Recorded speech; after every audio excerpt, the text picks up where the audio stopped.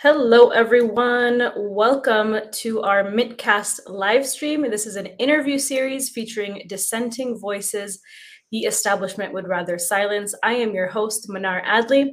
This is the official Mint Press News podcast, so you can also find the audio version on any of your favorite podcast streaming platforms. We are currently live right now on YouTube, Rumble, and Rockfin. And as always, this podcast is viewer funded, so if you'd like to support us, you can become a member of our Patreon. We always appreciate when you like, share, and subscribe. So today we're going to be talking about how under the cover of the US proxy war in Ukraine, Ukraine is undergoing economic shock therapy, including a massive privatization drive and attacks on worker power. So right now, the rich are taking advantage of this crisis to buy state resources and land at very low prices, while undermining Ukrainian labor rights. This is all part of a process that the most powerful people in the world have done repeatedly to countries and communities in crisis, as highlighted in Naomi Klein's book, The Shock Doctrine. Now, President Zelensky has recently passed bills targeting workers' rights and their ability to form unions. Yet, whenever Zelensky is presented within the media, he's always depicted as a war hero, especially by the Western left. So, who is the real Zelensky and why is he being idolized by the Western media? So, today we are joined by Max Blumenthal. He's the editor of The Gray Zone, who has done a lot of reporting on the Zelensky that the media doesn't want you to know about. Max, thank you so much for being here today. Thanks for having me, Mnar. So it's very good to see you. As we are speaking today, Max, it has recently been announced that Zelensky has been voted Time Magazine's Person of the Year. What is your reaction to this? Well, I had to laugh. And he has an interview with Dave Letterman coming up in a subway station in Kiev, which you have to now refer to as Kyiv because you have to use the Ukrainian pronunciation of everything, which even many Ukrainians, or maybe even most Ukrainians, weren't all using until the Russian language was essentially officially marginalized. But Dave Letterman's in the, this was filmed in October. He's in this subway station. And Dave Letterman, he makes himself look like a biblical prophet now. He's like his true self. He doesn't have to be corporate anymore, except he's doing the most corporate thing possible, which is to interview Zelensky and make Zelensky look like this hardened war hero who's so courageous. And Letterman actually claims that he has to be in the subway station because Russian bombing is so intense when daily life in Kiev continues pretty normally, except with a lot of electricity blackouts. But the point is, the whole Western media still continues to treat Zelensky as this heroic Nelson Mandela type figure and ignores what he did this week, which was to outlaw the Russian branch of the Ukrainian Orthodox Church. They're rounding up priests as we speak in Kherson, along with members of the Jewish ultra-Orthodox sect, Chabad, who stayed behind in Kherson to tend to their people and their parishioners when it was Russian territory before the Russian retreat. And so they're all being punished now and accused of Russian collaboration. Who knows what's going to happen to them? This is the way Zelensky's been running the country, especially since the war broke out. And we've reported, you can look at my reporting at the Gray Zone along with Esha Krishnaswamy on the Pinochet-style regime of disappearances, assassinations, torture, arrests of all of Zelensky's opposition, including his most popular and prominent opponent, the leader of the Ukrainian Patriots Party, Viktor Medvedchuk, who was kidnapped and tortured by the Ukrainian SBU security services this year after his party was outlawed. I mean, this is a guy you can find appearances in 2019 of Zelensky having these buddy photo ops with. It was like, it looked like Obama and McCain from 2008. The next thing you know, he disappears this guy and throws him in a dungeon. after outlawing his party and 12 other political parties, outlawing all opposition media. So that's the political side. And, many mayors have been assassinated who have attempted to negotiate civilian corridors with the full express support of Zelensky's interior ministry. We know about the kill list, Mirotvorets, which, even prominent American figures, Roger Waters, Scott Ritter, former UN weapons inspector, are named and targeted. Their children are on this list. Hundreds of journalists have been placed on the list. This is run by the Ukrainian Interior Ministry. This is the kind of authoritarian hardline regime that Zelensky is presiding over. But then you have the economic side, which goes hand in hand with this Pinochet-style regime. It's very similar to Pinochet, except without the military uniforms and the goose stepping. You have a former comedian who now suddenly claims that he has this rich Jewish heritage to win over Western liberals. And he recently, actually, this was in what month was this? Yeah, it was in September. So right after Zelensky signed the law that you mentioned in August, where he essentially outlawed unions. 70% of the Ukrainian workforce is covered by this law because it targets SMEs, or small to medium-sized enterprises, which have less than 250 employees. You're now not allowed to form a union. A few weeks after signing that law, Zelensky rang the bell at the New York Stock Exchange by video. It's just a ridiculous image of him seated in his presidential chair by video with all of these corporate chieftains and Ukrainian representatives cheering at the New York Stock Exchange. Alex Rubinstein covered this for us, and I think this is one of our best and really, really most concise articles about what this war represents. The headline is Zelensky rings New York Stock Exchange bell as euro dips below dollar. This was also at the same time that the destruction of the EU economy had begun in earnest. And I can tell you, I was just in the EU. I was in Portugal, where we were disinvited from this major tech conference under orders from Zelensky's wife, Olena Zelenska, me and Aaron Mate. And then, I went to Rome for a little while, and the EU has never been weaker. My dollar has never gone further, and it was not so easy to find a hot shower. But at this point, Zelensky had hired, or at least his government had hired, WPP, which is one of the top PR firms in the world, in order to sell multinational corporations on Advantage Ukraine. If you look at him ringing the bell in the NYSE at the stock exchange, there are flags, Ukrainian flags, on each side of him, and they both are emblazoned with the logo of Advantage Ukraine. Advantage Ukraine offers the best investment opportunity since World War II, according to Zelensky, to invest in Ukraine's economy. And which companies are they offering as investment targets? SMEs, small to medium-sized enterprises, the same companies that are being officially de-unionized, where unionization is officially blocked. And as I mentioned before, opposition figures are being jailed. These also include labor rights activists, communist party activists like the Kantarovich brothers, who have been in jail and are now under house arrest simply for organizing for labor rights. And Zelensky's offering this investment menu under Advantage Ukraine.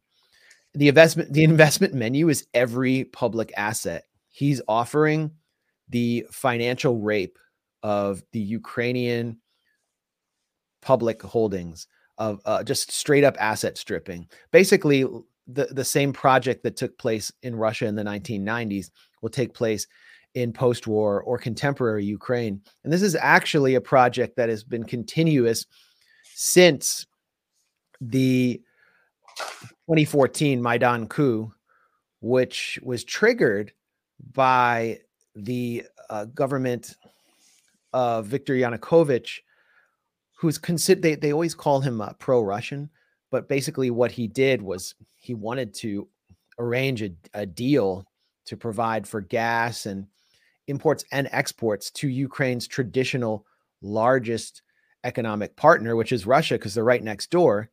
And what the EU was offering him was an association agreement that would have resulted in austerity and would have prevented them from trading with getting cheap gas in the winter from Russia, which is just right there, or cheap grain from one of the world's largest grain providers, or exporting their grain right next door. And when he said, no, this is impossible, and the privatization, as corrupt as this government currently is, this is too much privatization, and I'm not going to sell out our workers to this degree. This is all very well documented. And that's when the coup began. So since 2014, the Ukrainian government under Petro Poroshenko, who wasn't even, he's essentially the leader of a military junta. Under Poroshenko, the government ended their restriction on GMOs.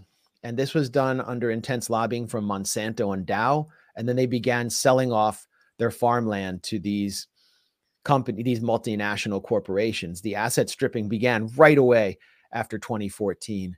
I mean, I can go into even more detail about what was taking place before, under Yushchenko, for example, who came in under the first Western color revolution, the Orange Revolution, backed by a coalition of CIA-tied oligarchs and, the USAID and so on. I mean, this guy's wife was actually a former staff member at the Heritage Foundation in Washington.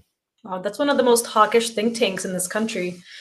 It's hawkish, but it's essentially the outsourced brain of the Republican Party, and it's just full-scale deregulation and privatization is what they plan for Congress every day. So they managed to slip in a Heritage Foundation cadre in Kiev after the Orange Revolution in 2004, and those same laws that they write for the United States, deunionization and privatization, they just cut and paste it for Ukraine. So this is a long-standing project, and it's being carried out now under cover of war, along with all this political repression. And Western liberals are happy to forgive it all because, their brains were completely hacked by Russiagate, and everything is forgiven that Zelensky and Ukraine does just to stick it to Putin. And that's exactly what it's all about. Is at the end of the day, this is just a war against Russia. But there's a lot to unpack with what you've been talking about. But really quick, I just want to play a video of Bono playing in the metro station in Kyiv, because the amount of celebrities that have kind of jumped on this bandwagon to promote this war is also quite ridiculous. And it's the reason why people on the left have basically fallen for much of this propaganda. I'm just going to play this video really quick. And why you have a lot of young people promoting this anti-Russia sentiment. Where is it? Here we go.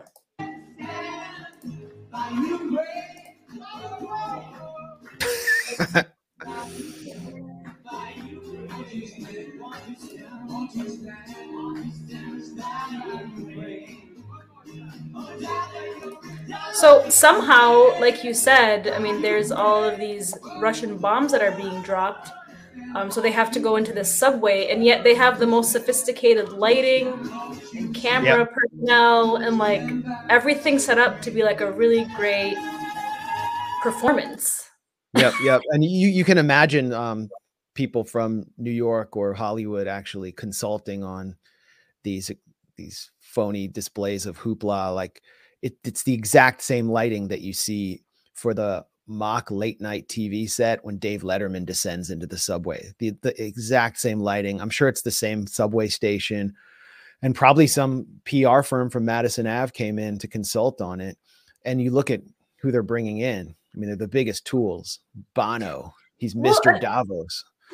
Well, yeah, and I need to go in a shelter, for a cringe shelter, after watching that. And I really feel sorry for Benny King, the brother Benny King. I mean, how many cheesy white guys have ripped off that song, and now they're doing it with soldiers of an army that officially integrates neo-Nazis. I mean, it's disgusting. It's a disgusting rape of the soul tradition of the U.S. Well, and both Mint Press, yourself, and many other independent journalists have covered how this kind of same integration and working with PR groups and, you know, groups like the White Helmets, you know, how do they work with PR groups to formulate really sophisticated videos to promote within Western media? It's not unlikely. It's not unheard of. I mean, these things take place. Like, they've happened in the past before. So it's not some sort of conspiracy that it could happen again in this war. And this is the war that the media is obsessed with right now. Can you imagine when we're talking about Zelensky here, who's being presented as a war hero? And if you look at that Time magazine picture, I mean, his eyes are, they turned them into blue, even though his eyes are actually brown.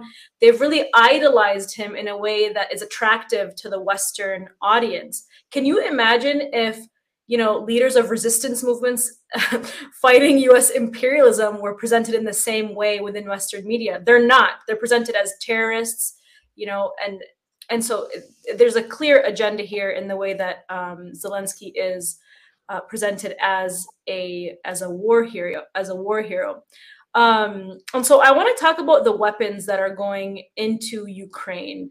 I've interviewed people before on this podcast about, you know, where are the weapons going? Well, it turns out that only about 30% of the arms are actually reaching the Ukrainian military. You tweeted, Max, I'm going to pull up your tweet here. And I think we're going to watch this video right now. My guy who's supposed to be helping me with my live streams power went out, so I'm going a little bit slower in presenting. So just give me 1 second. So you tweeted this out. This is a CBS news report. So CBS was forced to apologize under Pentagon pressure for this report, showing that most military aid to Ukraine was unaccounted for and likely flowing into the hands of criminal mafias. Too much transparency too soon, apparently. Do you want to talk about this before I play it, or should I play it and then you talk about it? Well, just to follow up on what you mentioned before, yeah, every war or color revolution now plays out on Instagram, and right. if you're not on Instagram and you're not following it, you won't understand how these wars or regime change projects are being marketed. They're all marketed through influencers, and I think one of the most important things an investigative journalist who's anti-imperialist or concerned about these kind of events can do is to look at how these influencers are being recruited. And that's why you're seeing among young people so much suppression of their traditional anti-war tendencies and support for these kind of operations. And, you know, you have experts doing the data mining and the psychometric research to understand what soft spots to hit in the minds of millennials and Zoomers. And then they just pound it again and again. We saw Mia Khalifa, the former Lebanese American porn star, recruited to promote. She was one of the first people to promote the Patria y Vida, or no, it was like Diaz Canal is a bastard hashtag when these tiny protests broke out in Cuba, which are rare in that country. And it triggered a massive explosion of hashtag, viral hashtags. And, you know, the color revolution in Cuba played out more on Instagram than it did in the streets of Havana or anywhere else. And a lot of what you see in Cuba is because they have an energy crisis. People are just going out in the streets because their fans aren't working, and you just got to be out in the street, and people get angry and hungry. But, this core group that was leading these protests in Cuba were also in their own right Instagram influencers who were the product of the open internet arriving in Cuba starting in 2015, which was a condition of the Obama normalization deal. So it was inevitable that a figure like Zelensky would rise as the global influencer of the main proxy war that the West is waging.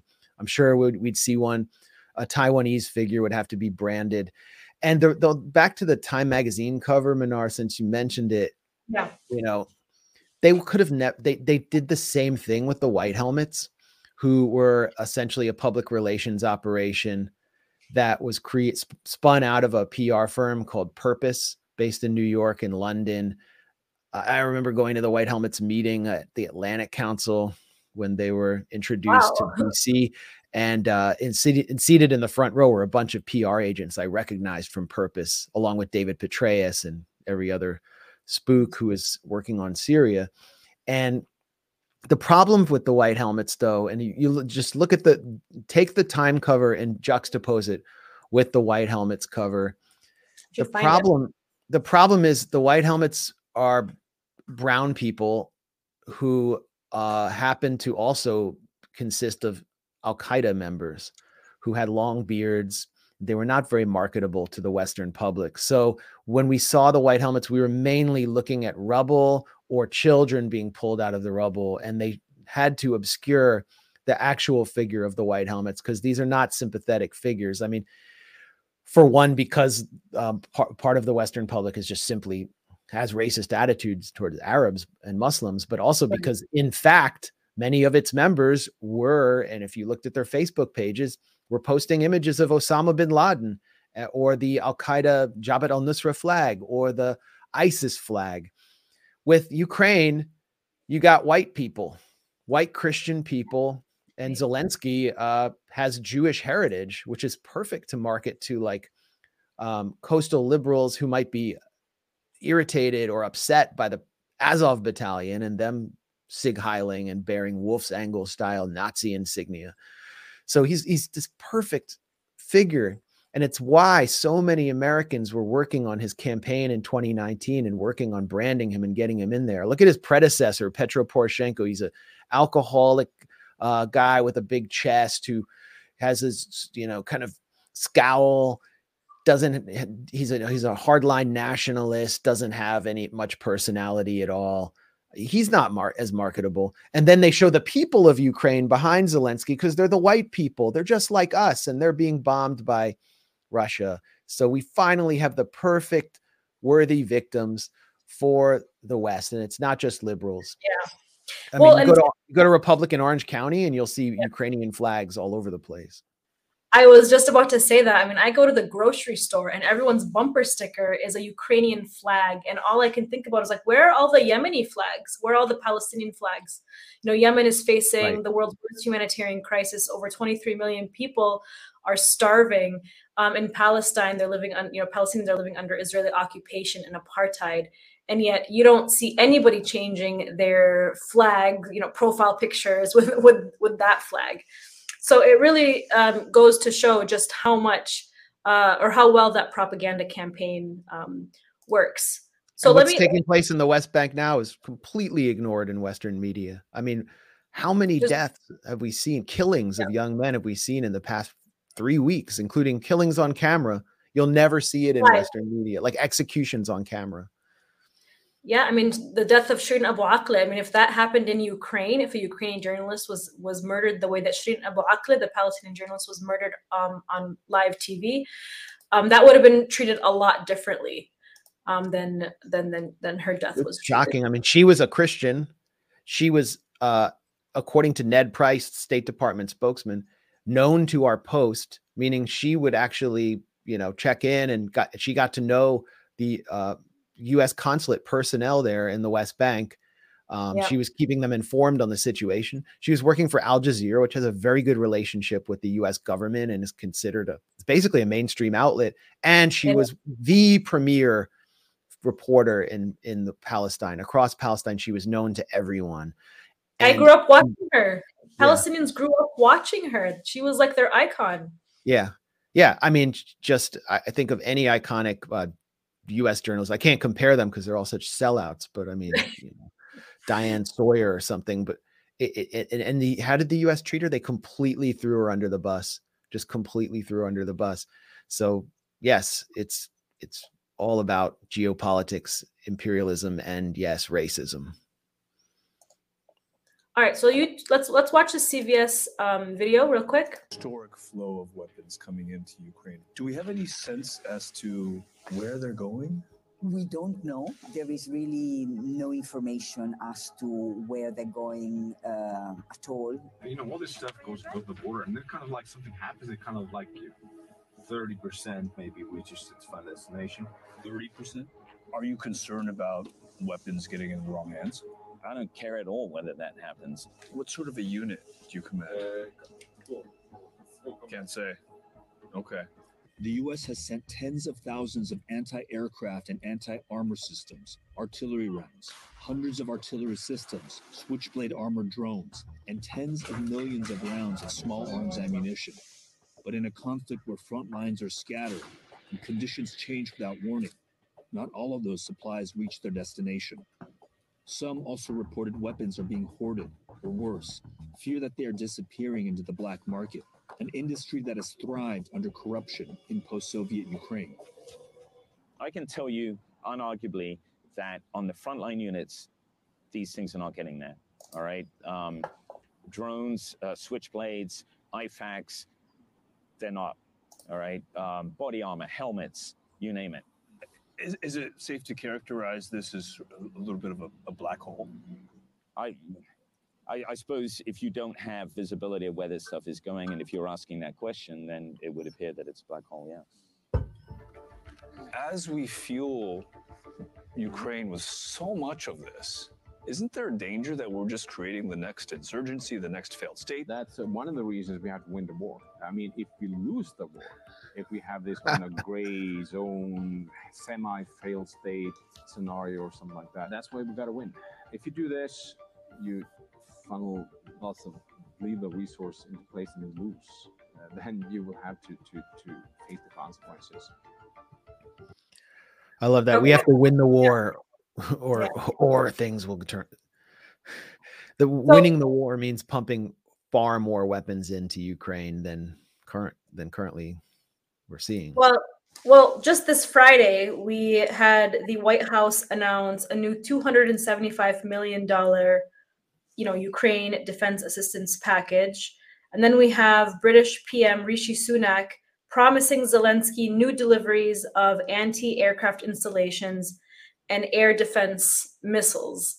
And so the United States and Great Britain are just pumping Ukraine with weapons. I mean, millions of dollars worth of weapons. I don't know what the total amount thus far is, but it appears that clearly only about 30%, and I'm guessing probably even less, of those weapons are actually arriving and going to the actual Ukrainian military. Where are the rest of the weapons going? I mean, what is happening right here? Well, they're all going to the wrong place. I mean, the fact that they're all going to Ukraine means they're going to the wrong place, because why were they going there in the first place? Hundreds of millions of dollars were authorized, by the way, in December 2021 to escalate this proxy war, right around the time that the Organization for Security Cooperation in Europe started noticing a massive buildup of Ukrainian forces in the so-called gray zone in the Donbass, which is what precipitated Russia's invasion. Right around the same time, cities in Donetsk were getting shelled with Grad rockets more than they had in years. Something was brewing. So this was always going to the wrong place. The whole point was to turn Ukraine into the anti-Russian, aircraft carrier that's unsinkable aircraft carrier, sort of like Israel is in the Middle East. And that is a massive provocation to Russia. We always hear, this is Putin's unprovoked invasion. If you read like New York Times or CNN copy in an article that's supposed to just be a news report, they'll say 3 weeks after Putin's unprovoked invasion. It's like their editors forced them to say this. Maybe it was an invasion. It's an invasion, but it was one of the most provoked invasions in our lifetimes because of the West dumping its arms in Ukraine. So yes, and now we know it's obvious that it's not going into the hands of the right people, whoever they are. But who are the right people and who are the wrong people? In 2016, Congress reversed its prohibition on arms going to the Azov Battalion, this neo-Nazi regiment. And then in 2018, finally authorized it thanks to the efforts of Ro Khanna's staff. I don't think Ro Khanna was really totally understood what he was doing. Yeah, because he's always presenting himself as anti-war, Ro Khanna. Yeah. But then I caught him on Capitol Hill in early March, right after the proxy war broke out. And I staked him out. So I'm like, here's the guy who banned weapons to Azov. Maybe he'll have something interesting to say. And I waited for him for like an hour outside a cafe, and he came out and he, started speaking to me, and he sounded like one of Ronald Reagan. He sounded like Alexander Haig or something when he was talking about, this is a good war. This is a great war. And we have to fight for freedom. We're fighting for freedom, and we need to send them all the arms they need. So there goes your prohibition on arms to the Azov battalion, because who was occupying Mariupol at the time, or supposedly defending Mariupol? The Azov battalion. And tons of Western weapons started flowing, are continuing to flow into the hands of the Azov battalion. Who's doing all these so-called cleanup operations in Kherson? It's the battalions, the neo-Nazi and criminal battalions. And they're getting the weapons. So maybe the weapons are going into the right hands with them. But then you have the wrong hands, which would be criminal mafias, people who might sell the weapons on the black market, and then they go to mafias outside of Ukraine.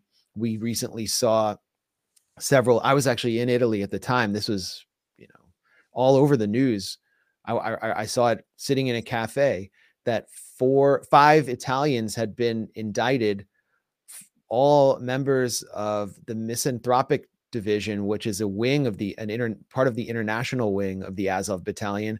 And they were accused of plotting to blow up police stations in Naples and city administration centers.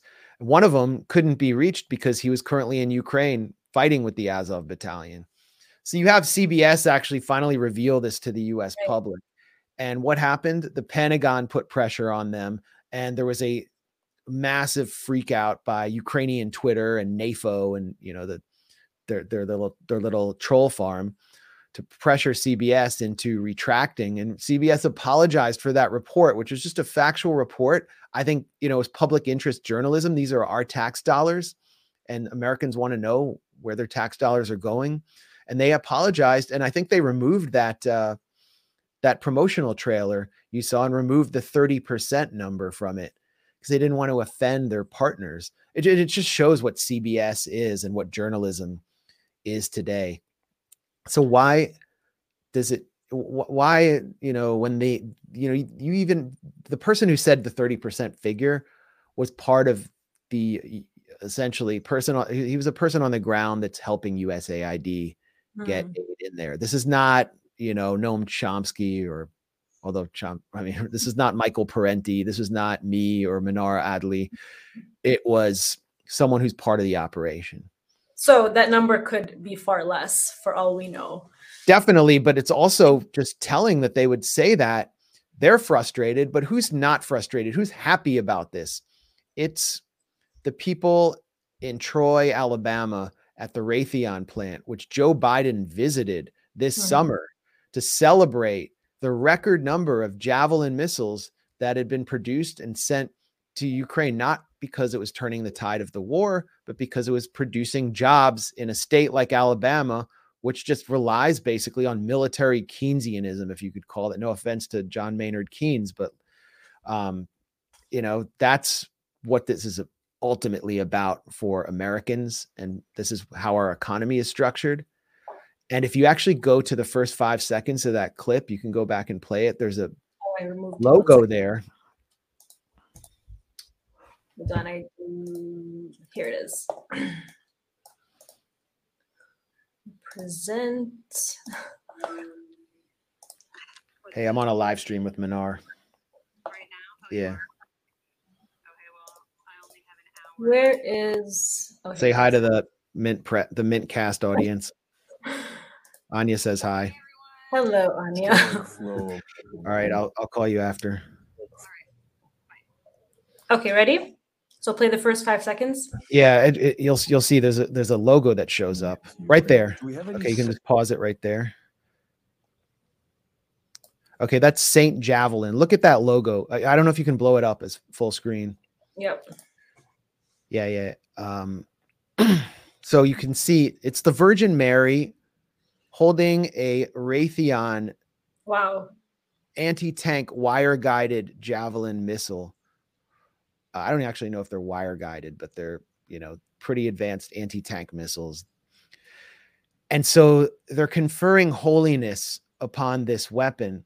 St. Javelin is actually an American organization, but you're seeing this logo show up actually in Ukraine. And it is part of the NAFO organization that Alex Rubinstein has written about in a series for us at the Gray Zone, where it's a component of this organization. So NAFO poses as this club of people who are simply supporters of Ukraine, and they hate Russia and they hate the invasion, and they're taking the fight to anyone on Twitter or any social media platform who is remotely critical of the proxy war. But they're also a fundraising operation for the Ukrainian military and these criminal mafias that are connected to the Ukrainian military, specifically the Georgian Legion, which is led by a Georgian warlord who's been involved and boasted about war crimes, executing prisoners, who's been accused of carrying out the sniper operation in Maidan Square in 2014, credibly accused. And he's worshipped by the NAFO crowd. And St. Javelin is, I don't know if you can hear a sneezing cat in the background. But yeah, I heard a dog or a cat. Go ahead. My cat just sneezed. So this is all about Americans raising money on Twitter for a gun running operation to a criminal mafia that boasts about committing war crimes, that actually did carry out war crimes against captured and wounded Russian soldiers. They executed them on camera happily. This footage went around the world back in April. And here you have their logo showing up in this 60 Minutes report. And it all goes back to Troy, Alabama, to the Raytheon plant. And it goes back to the Northern Virginia suburbs where new McMansions are being built for Raytheon executives and their lobbyists and Lockheed lobbyists who are selling the HIMARS system, and to Orange County and to Colorado and everywhere else, Texas, where the arms industry has personnel and factories in the U.S. And the U.S. is actually struggling to keep up with the orders. Meanwhile, Canada is basically emptied its storehouses of heavy weapons to send to Ukraine. The U.S. is begging former Soviet states to send their surplus MiGs and other artillery pieces that Ukraine needs to replenish its supplies, because they've produced so much for Ukraine and sent it over there, and it's either been used or sold off. So this is great business. Great Absolutely. business. And, we also haven't mentioned, sorry to cut in, we haven't mentioned liquid natural gas, or the blowing up of the Nord Stream pipeline, the worst act of industrial sabotage of our lifetimes, was great for Exxon. I saw some of the oil trade publications actually pump out headlines. Nord Stream sabotage creates a unique opportunity for ExxonMobil. I mean, because Europe can't get the gas anymore from Russia, so who's going to supply it? It's Texas. I mean, they were popping champagne in Texas. Actually, in Dallas, their skyscrapers, which are, housing the offices of Exxon and the other oil industry, local producers, they light up with the Ukrainian flag at night, towering over the city of Dallas. I mean, look at this article from the Atlantic Council. I mean, if it could not be more obvious what the military industrial complex is, this is like the article that everybody should be reading. And I'm going to link it in the comments just so everybody can check it out. But so I read this article a couple of weeks ago. And I mean, just as the title says and indicates, this is about Ukraine's top NATO priority. Again, it's about NATO. Should be weapons, not fast-tracking membership. So and this whole thing is about all the weapons that Zelensky should be adding to his shopping cart, literally the shopping cart, and how he should just stop talking about membership for right now and just focus on, buying up all these weapons. I mean, that's amazing. That's a great headline. That's a really good catch. Because what it's saying is that NATO's dangling membership before Kiev and telling them, if you just fight this war and fight to the finish, we're going to let you in our club. The EU's dangling membership in too. That means Ukrainian refugees and migrants all get to be EU citizens. That would be a dream for a country that already had some of the worst human outflow in the world before this war broke out. But they're never going to get it. They're never going to let them in the club. They're just using them to sell weapons. And that's what that headline explains perfectly. Let's talk about Germany. I'm trying to formulate my question here, but it looks like Angela Merkel gave an interview to a German newspaper in which she said the 2014 Minsk agreement was an attempt to give Ukraine time. They used that time to get stronger, which you can see today. So in this interview, she basically admitted that the West never had any intention of abiding to the Minsk Accords and simply used them as to tool up Ukraine. I know you saw this story. I think you tweeted about it. What did you make of that information? What did we learn from this whole situation? Well, my tweet went viral because this story really, this comment, which is one of the most important quotes of the war, was not getting around in English language media. So I knew she had said it, but it was only in German media. So I just kind of put it out to my following and it went viral because people were shocked. And still, Western media, which is even covered Merkel's interview, it's one of her first major interviews with, I think, Der Zeit, her first major interviews with German media since leaving office. Der Zeit, since leaving office, Politico covered her interview. They didn't even mention that quote. I mean, it's amazing how they're studiously ignoring the most important thing she said. And what she said is what former Ukrainian President Petro Poroshenko also said publicly, which is that we needed the Minsk agreement in order to put new facts on the ground. In other words, to build up our military, to try to advance past and expand the gray zone around Donbass and get ready for the big war that's coming that the West wants us to fight. And that's what Merkel revealed as well, that they knew this was the whole point of the Minsk agreement. The Minsk agreement was not about negotiating the final status of Donetsk and Lugansk. It was not about a final agreement between those republics, those breakaway republics, and Ukraine to bring peace. It was actually for the coup government in Kiev and its NATO backers. It was about building up for war. And what does this remind us of? It reminds us of the Oslo Accords. Israel signed the Oslo Accords with the Palestinian Authority, brought back Yasser Arafat and his crew from Tunis to Ramallah, and knew that it would never negotiate a final status agreement. And actually, when Arafat and Yitzhak Rabin, then Israeli prime minister who would soon be assassinated for signing this agreement, shook hands on the White House lawn, most of the Palestinian Authority delegation, the PLO delegation, had not seen the details of the agreement yet. And Hanan Ashrawi, who had stayed in the West Bank, wasn't, detached from this all in Tunis. When she saw the agreement, she flipped out. She said, there is no final status. There's no mention of borders here.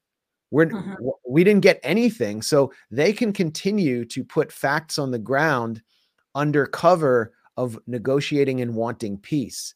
And it's, so when Rabin was assassinated and Ehud Barak came in from the Labor Party, that's when the most settlements were built in the occupied West Bank. It wasn't under Netanyahu.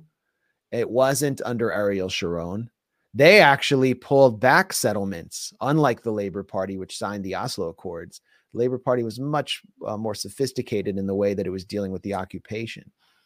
And what Israel successfully did was convince the Western media, the liberal intelligentsia, that it wanted peace because it signed this agreement, while it took peace after peace after peace and built up its military in the West Bank and sealed off Gaza, essentially made preparations for these catastrophic assaults on the Gaza Strip that took place during the Obama administration. That was all thanks to the Oslo Accords, the separation wall, the apartheid wall that runs through Palestinian communities in the West Bank would not have been possible without the Oslo Accords.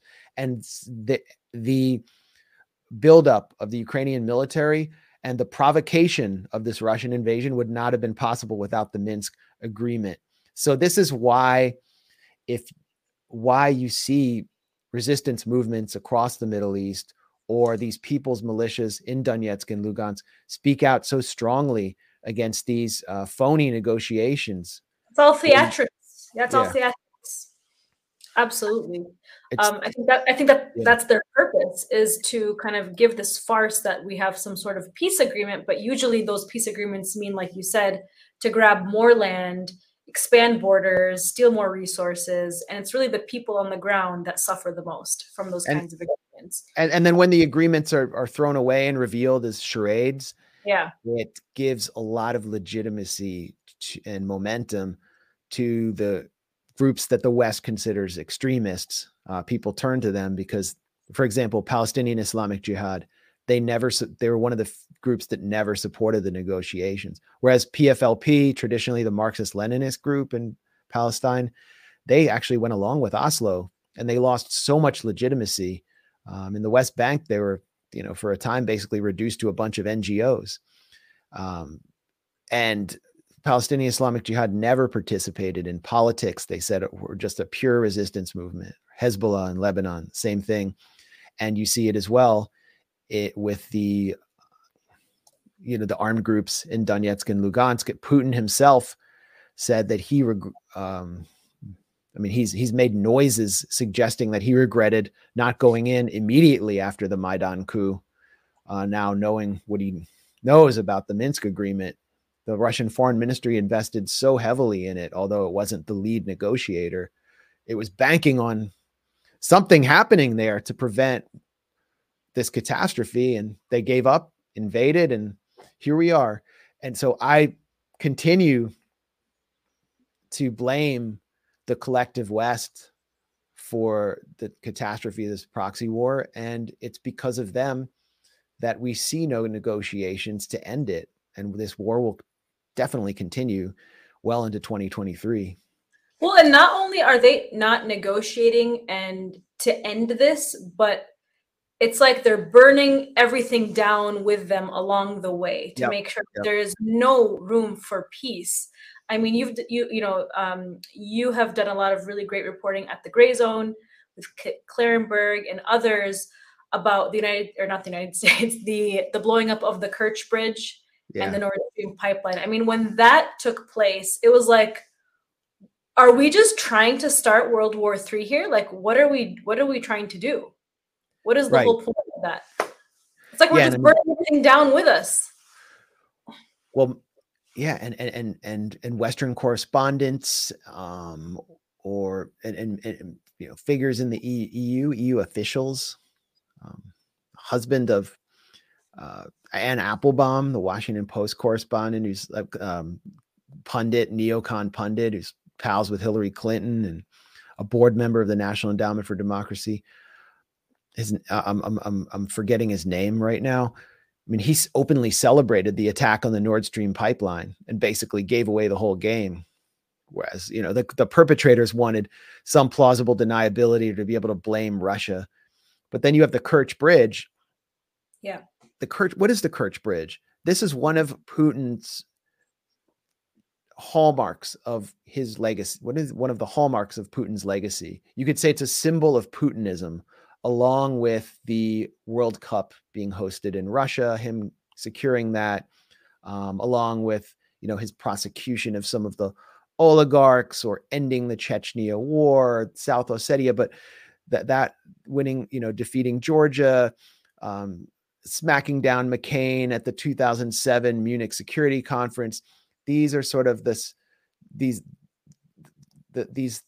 memories or milestones of Putin's legacy that he wants to be remembered for. But the Kerch Bridge was really a symbol of Putinism. $4 billion invested in this very high-tech bridge using sophisticated engineering to connect Crimea to the Russian Federation and basically bring back Crimea. That was the point of attacking it. The point was to attack Putin's legacy and to provoke him personally.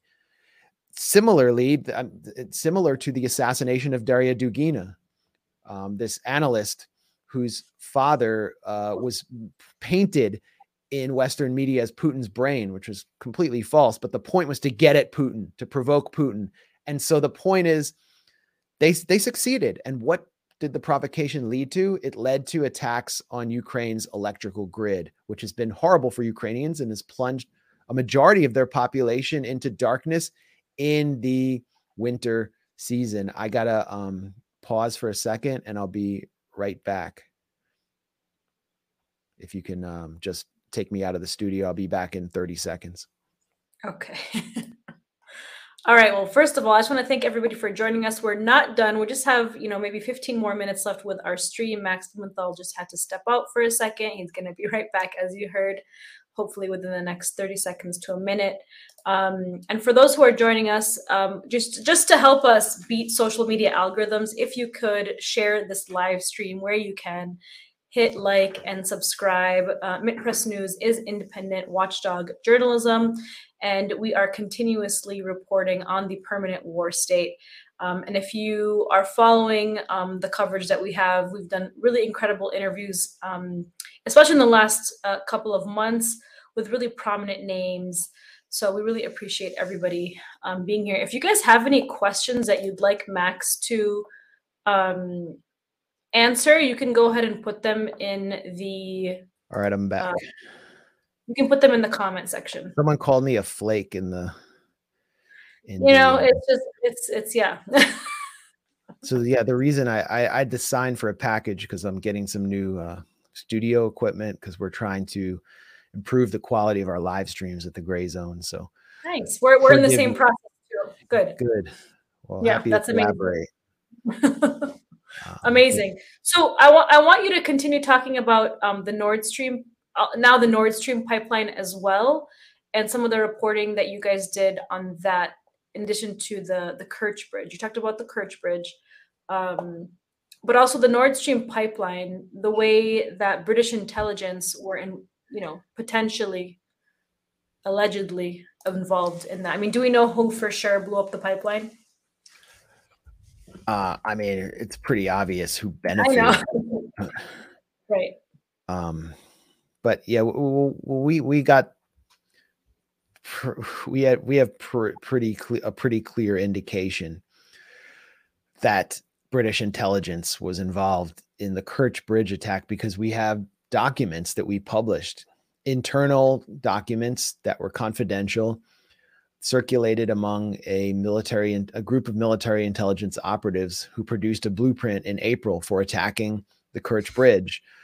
And they were furnishing it to the Ukrainians, but we also, and this is Kit Clarenberg's reporting, we also published a follow-up report by Kit showing that that same group of military intelligence operatives, they run a consulting firm called Prevail, which is contracted by the British Ministry of Defense, and their director, Chris Donnelly, one of their directors, Chris Donnelly, he headed the Integrity Initiative, which we've reported on, Mint Press has reported on, was kind of like a media warfare operation to generate anti-Russian hysteria throughout Europe and the US, and was run through a front think tank. So they're operating on many fronts, but they were actually kind of trying to legitimize the idea of attacking the Kerch Bridge. They proposed torpedoing it or hitting its support structure with drones, but they also had,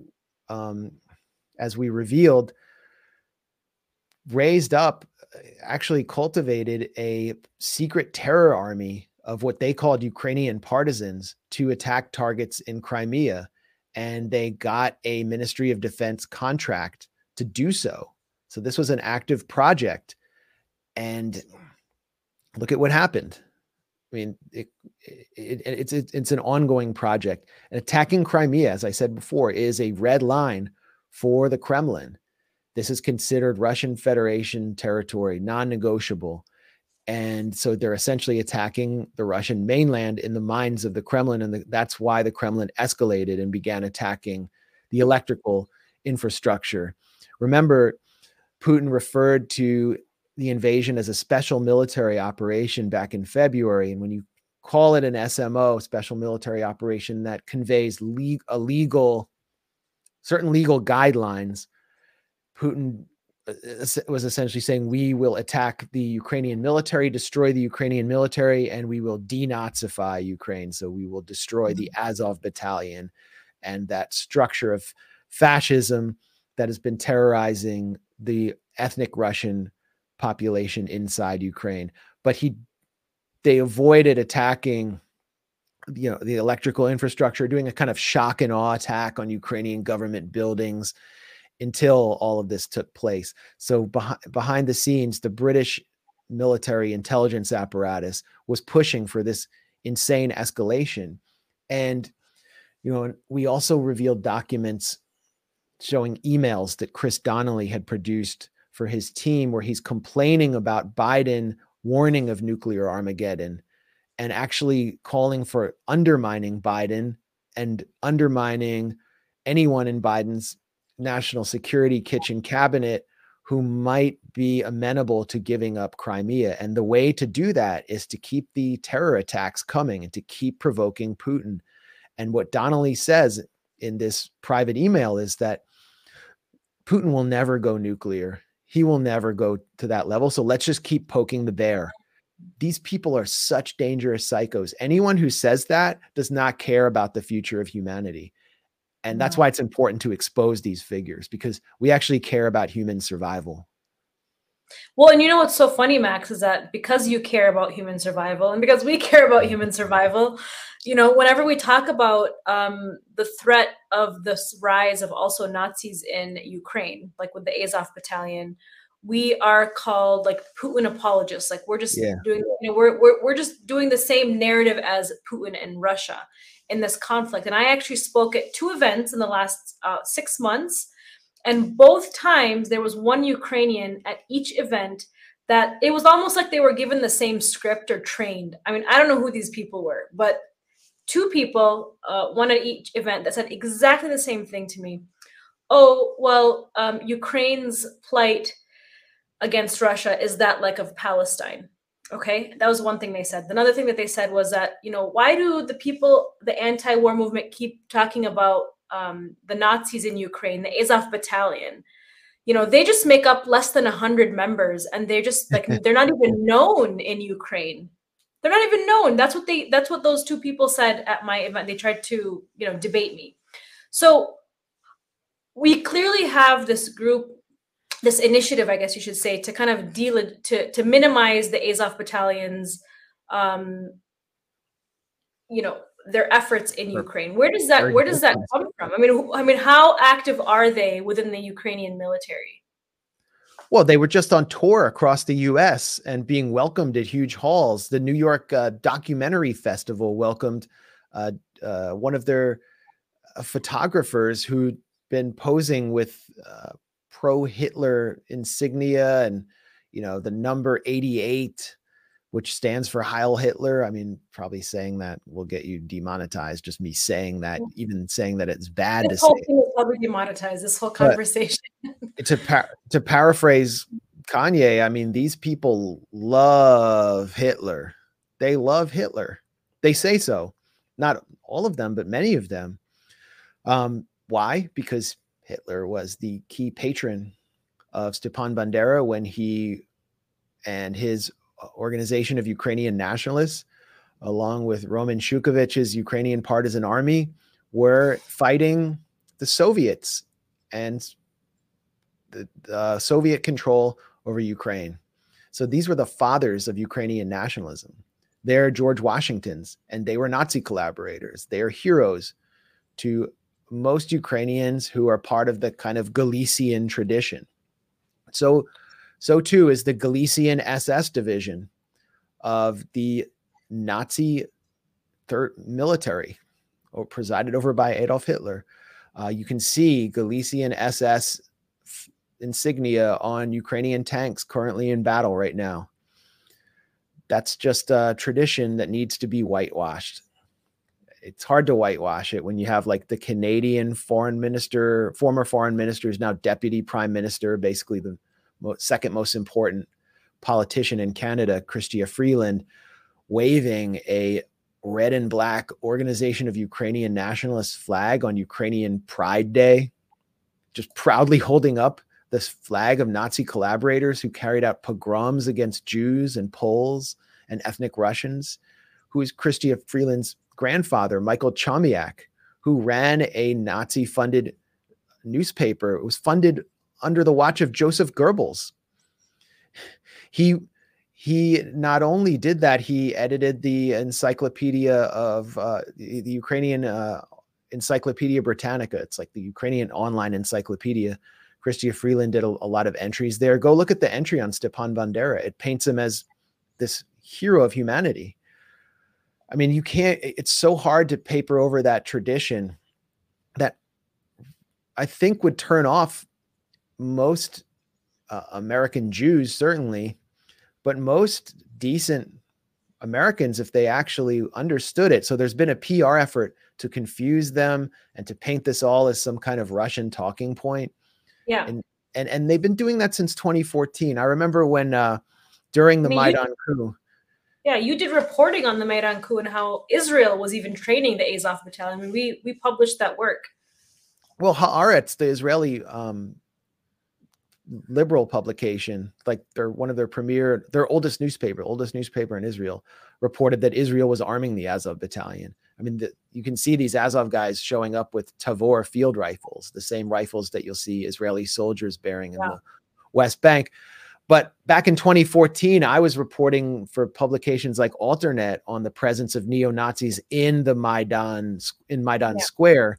And it was then that this group called C14, one of the most ideologically hardcore bands of neo-Nazis, had stormed the city hall in Kiev and covered its walls with flags like the Confederate flag, the German Third Reich flag with the swastika at the center, along with flags of the Organization of Ukrainian Nationalists and other Nazi collaborator groups. And that really shocked me at the time. So I reported on it, and you could just go on YouTube and see video after video that they themselves published. And the most shocking aspect was when the Ukrainian Berkut, the riot police, raided City Hall and kicked them out.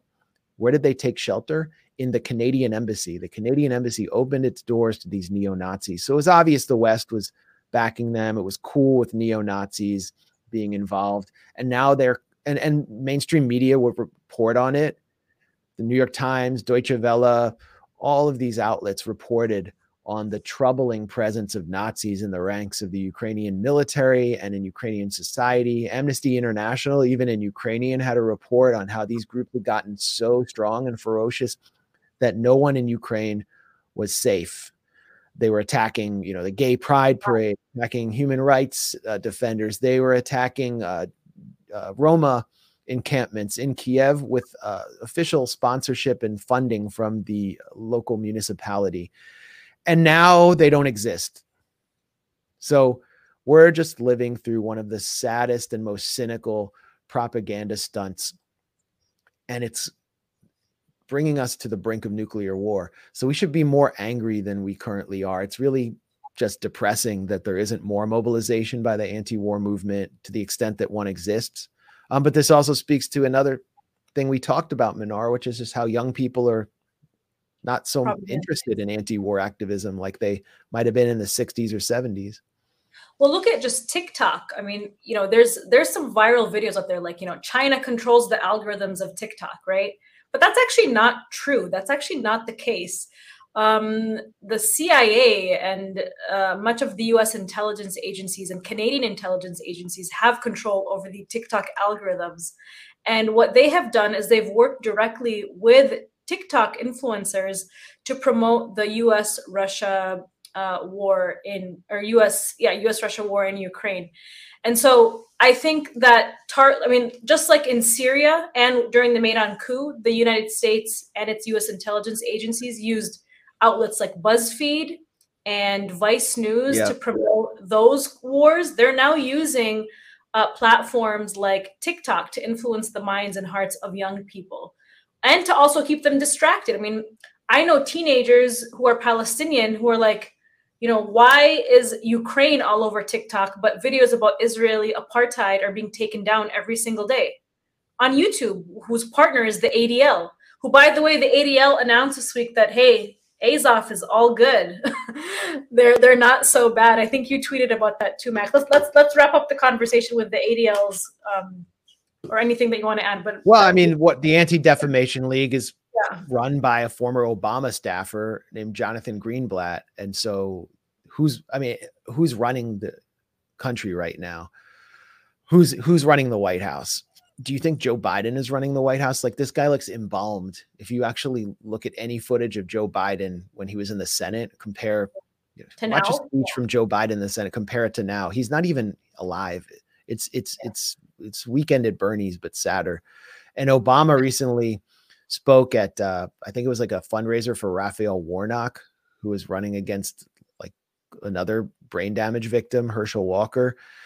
And he said, he's talking about you're having Thanksgiving and, everybody has their crazy uncle and you tolerate Uncle Joe. You let Uncle Joe rant and say his crazy stuff, but you don't put Uncle Joe in a position of power.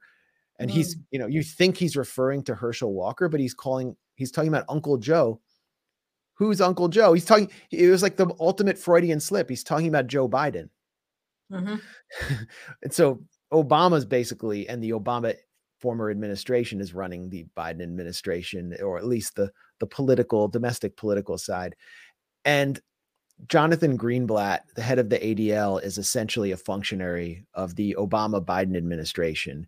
And so if the Biden-Obama administration needs to sponsor some neo-Nazis in Ukraine to get the job done against Russia, then the ADL is going to stop calling that group out, which they used to call the Azov Battalion a hate group. They would condemn them in harsh terms. And now they're telling Alex Rubinstein, our contributor at the Gray Zone, that the Azov Battalion is no longer far right. That was the exact language that Anti-Defamation League used when Alex, it's a funny backstory. Basically, Jon Stewart, the liberal court jester, so I would just call him a centrist court jester. He hosted this event called the Warrior Games, which is sponsored by the Pentagon, and it took place at Disneyland, where military veterans compete in various athletic competitions. And the Ukrainian military brought a delegation that featured some Azov members, and one of them had neo-Nazi tattoos all over his left arm, so he wore a sleeve when he got his award from Jon Stewart. So it's the funniest story. Jon Stewart gives an award to a neo-Nazi at a Pentagon-sponsored event at Disneyland. Like, how many layers of absurdity can you have? How destroyed is our culture? I mean, how completely gone are we? That represents how destroyed our culture is right there with that story. Totally. So Alex went even further, and he filed a report to the Anti-Defamation League of an anti-Semitic incident. Where, because honoring a neo-Nazi, I would say that's pretty bad. And then they came back with this defense of the Azov Battalion to his report months later. So Alex just did a new report. I mean, so the ADL is just this complete tentacle of the White House and what does that mean for like American Jews or world Jewry and the issue of anti-Semitism? It means it's tied to the fate of the Democratic Party and whoever's in power in Washington, according to the ADL. So we as a people or as a faith community are prisoners of partisanship and political gamesmanship. And they've just like taken Jews and just totally cheapened what we are and who our actual enemies are. Well, I mean, The ADL is also a representative of like Israeli interests in the United States as well.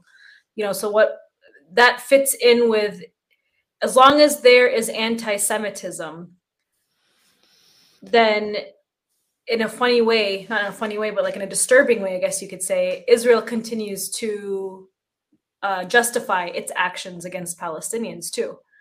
It works in that way. The ADL is a hate group. The ADL is one of the biggest hate groups. They are a hate group, and they are the ones who are working with these social media giants to crack down on so-called hate, when they're actually responsible for removing thousands upon thousands of Palestinian posts showcasing Israeli occupation and apartheid and war crimes against them. Yep. And they won't, they're there to fight hate. Right. What is one of the nexus of hate, of apartheid, of fascism, is right there in the country that the ADL was set up to support. And two key security ministers in the incoming Israeli coalition will be ardent followers of the fascist exterminationist Rabbi Meir Kahane, and the ADL has nothing to say. Nothing. And they'll promote those people like they've been doing with other, fascist leaders in Israel. Well, they'll call you an anti-Semite for mentioning them. That's their job. And then in doing so, they cheapen the concept, the idea of anti-Semitism. I've been saying that for years. Real anti-Semitism rears its head. Everyone will just shrug and laugh at it, because so many people who are just anti-racist, like Jeremy Corbyn or you, have been called anti-Semites. And I just saw that the LA Times just called Mint Press an anti-Semitic group, an anti-Semitic publication. They didn't produce any evidence at all. So the term means nothing. Led by a Palestinian woman with half my staff being Jewish. Shout out to Ben Rubenstein, who's live tweeting this. I guess you don't count along with me. Right. Or we're anti-Semitic Jews, I guess. That's right. Max, this has been such a rich conversation, and I know a lot of our viewers and readers are familiar with your work, but make sure everybody to check out The Gray Zone. A lot of really amazing, important, some of the most important investigative journalism. There's not a lot of us investigative, independent watchdog journalists, around anymore. So make sure to support The Gray Zone and Mint Press News as well, where both platforms are covering the permanent war state in all of the think tanks, the military-industrial complex, and the very figures that are working behind the scenes to make these wars possible, and who are crafting the messages within social media platforms and within our media to ensure that these wars continue. So thank you so much, Max, for joining us today. Thanks a lot, Mnar. Thanks to everyone who watched. All right, we are